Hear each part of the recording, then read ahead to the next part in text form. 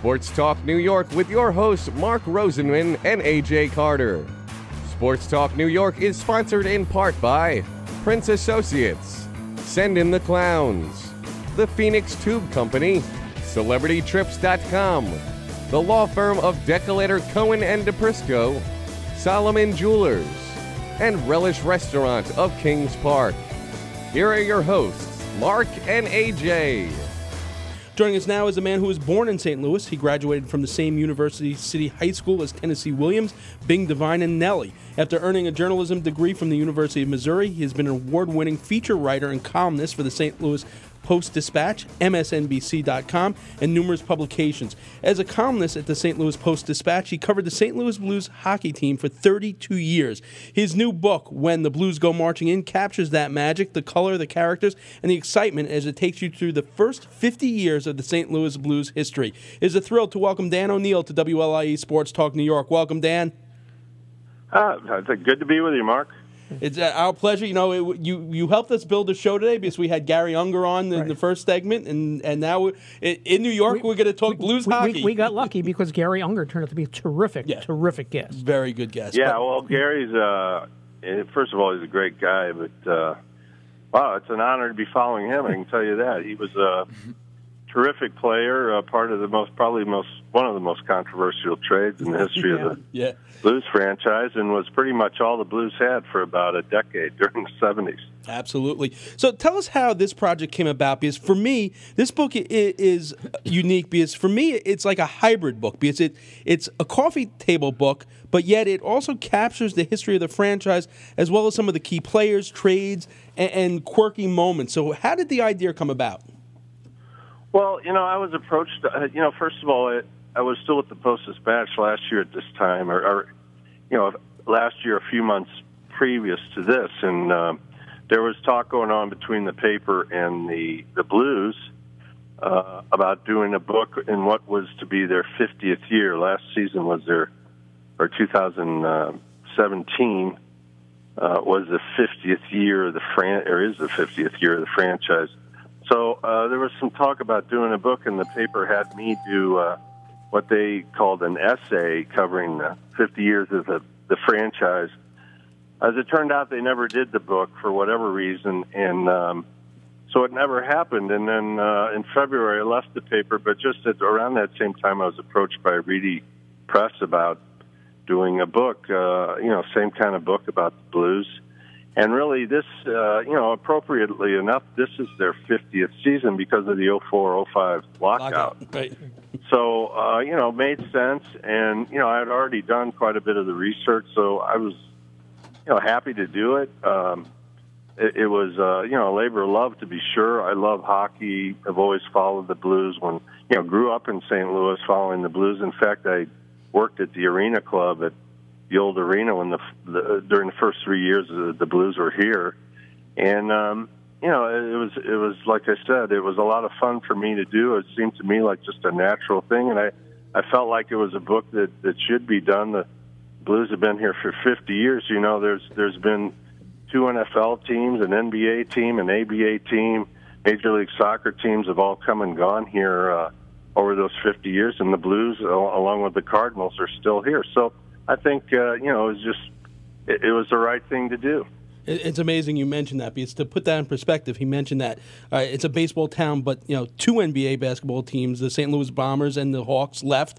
ABA team, the Spirits of St. Louis, which is the ABA team. And then NFL has gone and come back, but yet the Blues have maintained. Yeah. That is a great point. One of the things that strikes me about the book that's really great are the pictures. It's not just the action pictures.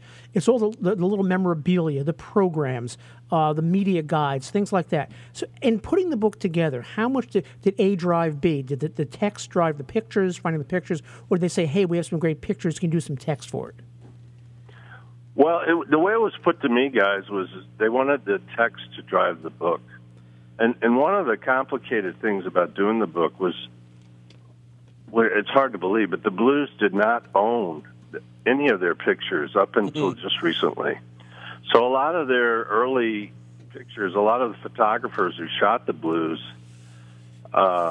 well into this, the most recent years, owned owned the work. The Blues didn't have the rights to the work, and they, in most cases, didn't have access to it. So it was really hard to find pictures, and it became somewhat problematic because if you've ever done a book like this, to find the pictures is one thing. To find people who are reasonable about sharing them or selling them is the next thing. So it was kind of difficult to put it all together, and we found things wherever we could. Some of the pictures are from the National Hockey League Hall of Fame. Some of the memorabilia and stuff is just from fans, some people who we got in contact with. And it was just kind of a hodgepodge of things that we put together. But the main thing that I wanted to do was try to identify what I thought were, in the context of you can't make this book too big. I mean, there's in the book, in the publishing business, there's a cost factor that, you can only make the book so big towards viable. So it was kind of a challenge to trim it down to what I thought were the very key moments, whether in some cases they're trade, some cases they're change of ownership, some cases like the Mike Danton thing, there was an arrest. Just what were the biggest moments in the history of the franchise. And once I identified those, we wanted it to be sort of text-driven, embellished by, as you guys referred to, big dynamic pictures, and we were able to find enough pictures to make that happen. You mentioned that you go way back with the team, and if I'm not mistaken, when you said you worked at the Arena Club, I think you were a busboy there, and when they first arrived. Right. So I have to imagine that working in that environment, those first 3 years where an expansion team goes to the Stanley Cup Finals, has to really cement the love for the team early on, and maybe that's why the Blues have sustained such a long following. But the flip side to that is, at this point, they're the only Expansion 6 team not to win a cup. And it's very interesting to note that last week we had the author of the book about the Rangers, the Emile Francis era, that we did everything but win. At what point do Blues fans become long-suffering Blues fans, and that love affair turned to angst and okay, we're never winning, similar to the Cubs? And obviously we're not even halfway there yet with the Cubs, but yeah, it's a good point. And I've thought a lot about that, and like you said, as I mentioned, I worked as a busboy at the Arena Club, and during the first few years, and during those first few years, they went to the Stanley Cup Finals 3 years in a row with a young Scotty Bowman as their coach. And, and I was a teenager then, and I thought, oh, well, this is what National Hockey League is all about. You go to the Stanley Cup Finals every year, and they haven't been back since 1970. But the flip side of that, guys, is the Blues are in their 50th season, and they've only missed the playoff 8 times in those 50 seasons. Yeah, At one point, they made the playoffs 25 consecutive years. So if you put it in that perspective, they've never won the ultimate prize, the Stanley Cup. Yeah. But they go to the postseason almost every year. And in the postseason, they've had a lot of dynamic moments. They've had, the Monday Night Miracle, which is well known in St. Louis in '86 when they came back from a 5-2 deficit late in the third period, beat the Calgary Flames in Game 6 of the playoffs and extended the series. Now, they lost Game 7. That's the flip side. But, they had that moment. And for everybody who was at that game, that was a spectacular moment. And in hockey, and really in any sport, each series in and of itself is a special thing. So while it's true the Blues have never, won a Stanley Cup, they've had a goal by Ron Schock in '68 in double overtime that sent them to the Stanley Cup Finals. They had the Monday Night Miracle. They had the goal by Troy Brouwer a couple of winters ago that beat the Blackhawks in Game 7 here in St. Louis. A huge moment.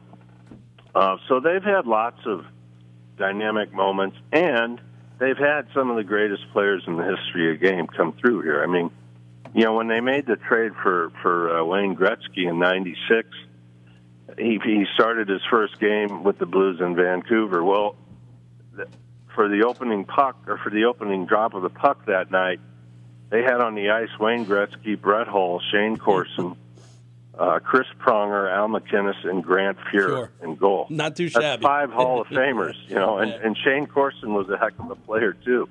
So, it just that just sort of exemplifies the fact that, yes, they're still looking for their Stanley Cup, and in that way they still leave you wanting a little bit more, but at the same time, they've had a lot of memorable moments and terrific players here. We're talking with Dan O'Neill, author of the great book, When the Blues Go Marching In. A couple of stories. I like some of the offbeat stories in the book. The 1974 All-Star Game where the MVP, Gary Unger, won a car and a cow. The 1985 Snipe Hunt in which somebody fell off, coming from a pizza place, fell off a flatbed truck. Right. Putting the book together, what stories most got you saying, hey, I didn't know this one, I have to put it in the book? What was your favorite story that? But you know what? I have to add to that because I'm shocked out of all the stories. Yeah. And I know in working with you so long, certain stories would catch your eye. And I'm shocked that you didn't mention this. And I'm almost willing to bet that Dan might mention this one now. And it blows me away that you did not mention Norm Kramer. All right, Norm Kramer played for the Blues for 5 years. Yeah. Never scored a goal. Right. But he wanted a raise. When he wanted a raise, he pointed to a news article that said he was worth a half a goal a game. I cannot believe that's not the one you got, AJ. But all right, now you can answer. It's in the book. It's in the book. I'm shocked that that's AJ's not his favorite. Yeah. Well, there are a lot of stories like that. I mean, one of my favorites is the fight in Philadelphia, and actually, I think that fight.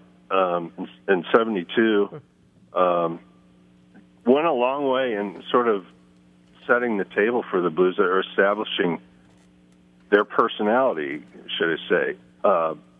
They're playing a game in Philadelphia. They're down 3-0.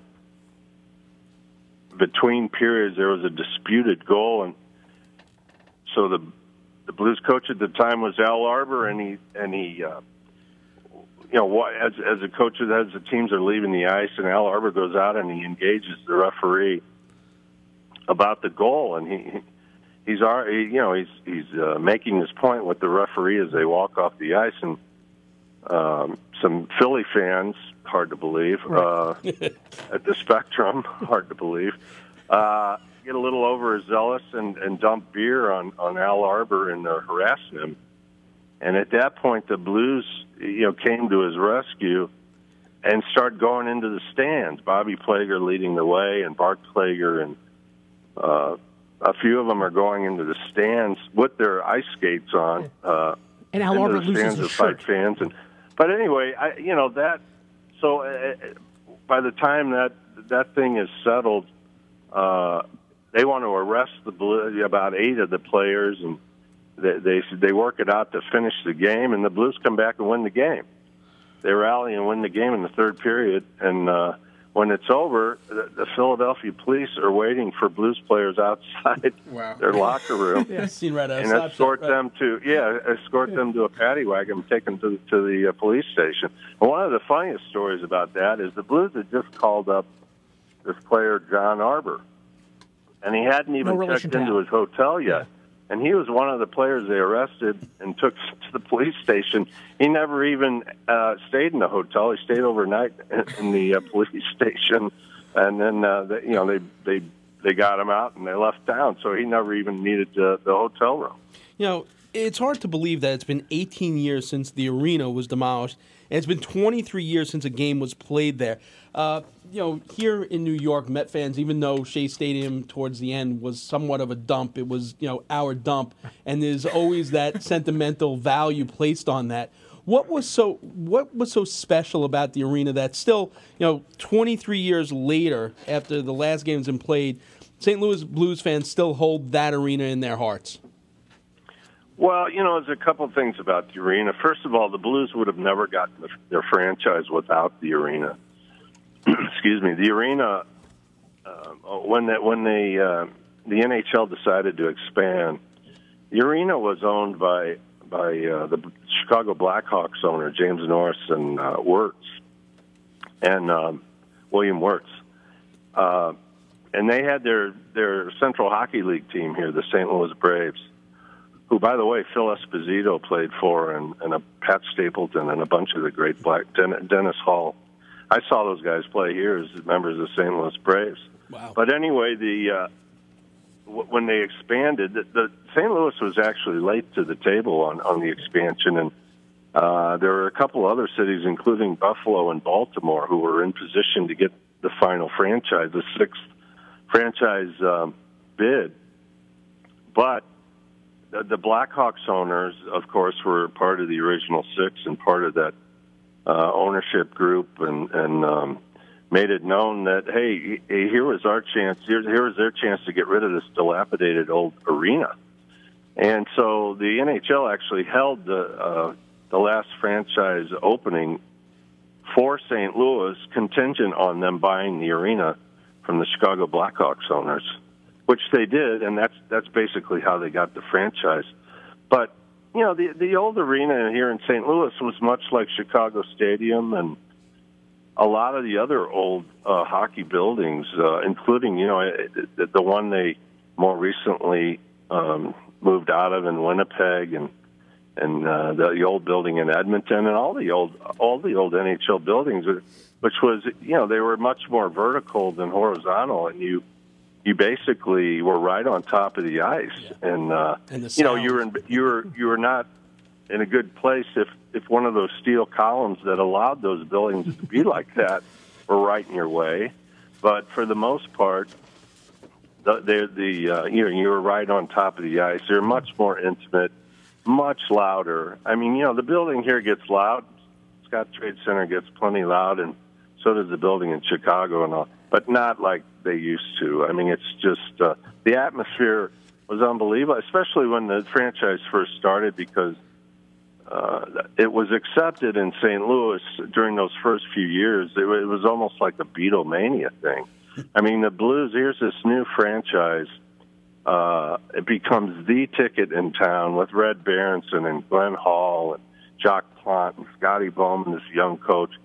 And for in the late 60s and into the mid-70s, the Blues, the St. Louis was at 100% capacity in attendance and led the NHL in attendance 5 times. So, and, you know, this is the NHL with established teams like the Rangers and the Canadiens and the Maple Leafs, and here's the upstart St. Louis Blues leading the league in attendance. I mean, that's how big it was and how popular it was here. And, you know, the way that old arena would rock with all those people in it was something special. Last year's Winter Classic made it into the book. 46,000 plus in attendance for Blues Blackhawks. Also was a showcase for Blues star Vladimir Tarasenko, who at 25 years old is rapidly already closing in on number 10 in franchise history for goals, and he'll probably get there this season. 2 things. Where do you rank Tarasenko in the stars of the Blues, and could he be the superstar that finally brings that elusive cup to St. Louis? Well, I don't know. You know, the game's so different now, guys. I don't know if you can put that on one player. I've always felt the Blues, the 2 most important players in the history. If you're just doing an overview of their 50 years here, to me, the 2 most important players were first Red Berenson, who came here, was a fourth line center with the Rangers, had not established himself. He was 27 or 28 years old at the time. The Blues, traded at their time, it was their top scorer, Ron Stewart, to get Red Berenson and Barclay Plager, a couple players nobody had even heard of. And, Barclay Plager became the heart and soul of the franchise. But Red Berenson became the first big star of the new expansion division. And I think did a lot not only to legitimize hockey in St. Louis, but legitimize the expansion teams. And, he had the 6-goal night in Philadelphia, was on the cover of Sports Illustrated, and just was one of the most exciting players in the league. And, I haven't seen a whole lot of players since that were as exciting as Berenson could be. I mean, he was the kind of player who you don't see very often, which is one who could take the puck from behind his own net and rush it all the way down to the other end and score. And the other player, of course, is Brett Hull. You know, the Blues were not in a good way during the late '80s. Made the trade for Brett Hull. Bobby Hull's son, you know, immediately had that magnetism and the name and the whole Golden Brett thing, and became a huge star, not only in St. Louis, but in the National Hockey League. And is one of the greatest players to ever play, along with his dad. And had an 86-goal season here, and for 3 or 2.5 seasons, they had Adam Oates and Brett Hull, one of the most dynamic duos in the history of the league. So, again, he saved the franchise. While they had Brett Hull, they were able to move out of the arena and build a new building with the what was then Kiel Center, now Scott Trade Center. And that was a big transition for the franchise. So, to me, those two players have been the most important players they've ever had. I don't know that Vladimir Tarasenko can be that kind of player. Certainly, he can be the kind of star they build around, and I think they are building around, that could lead them to the Cup in the same way, you know, other individual stars have led their teams to great heights, like Ovechkin or off the top of my head, I don't know. But you might want to. You might not want to go with it. You know, in other words, I don't think a single player dominates the game the way those guys used to. Awesome, Dan. Where can people get a hold of this awesome, beautiful book? Well, it's available everywhere, guys. I mean, it's on Amazon. You can go to Barnes and Noble or hopefully any of the established bookstores and find it. Excellent. Thank you so much for your time tonight, Dan, and more importantly, thanks for a great book. You don't have to be, you know, any fan of hockey will love this book, especially, 50 years of these franchises, the second six, the franchise six, the expansion six. They're all hitting that 50th season. It's a very cool retrospective. So awesome job. We really appreciate you coming on with us tonight. Well, I appreciate it, guys. Good to be on the air in New York. You got it. Dan O'Neill, author of the great new book, When the Blues Come Marching In, an illustrated timeline of the St. Louis Blues hockey by Dan O'Neill.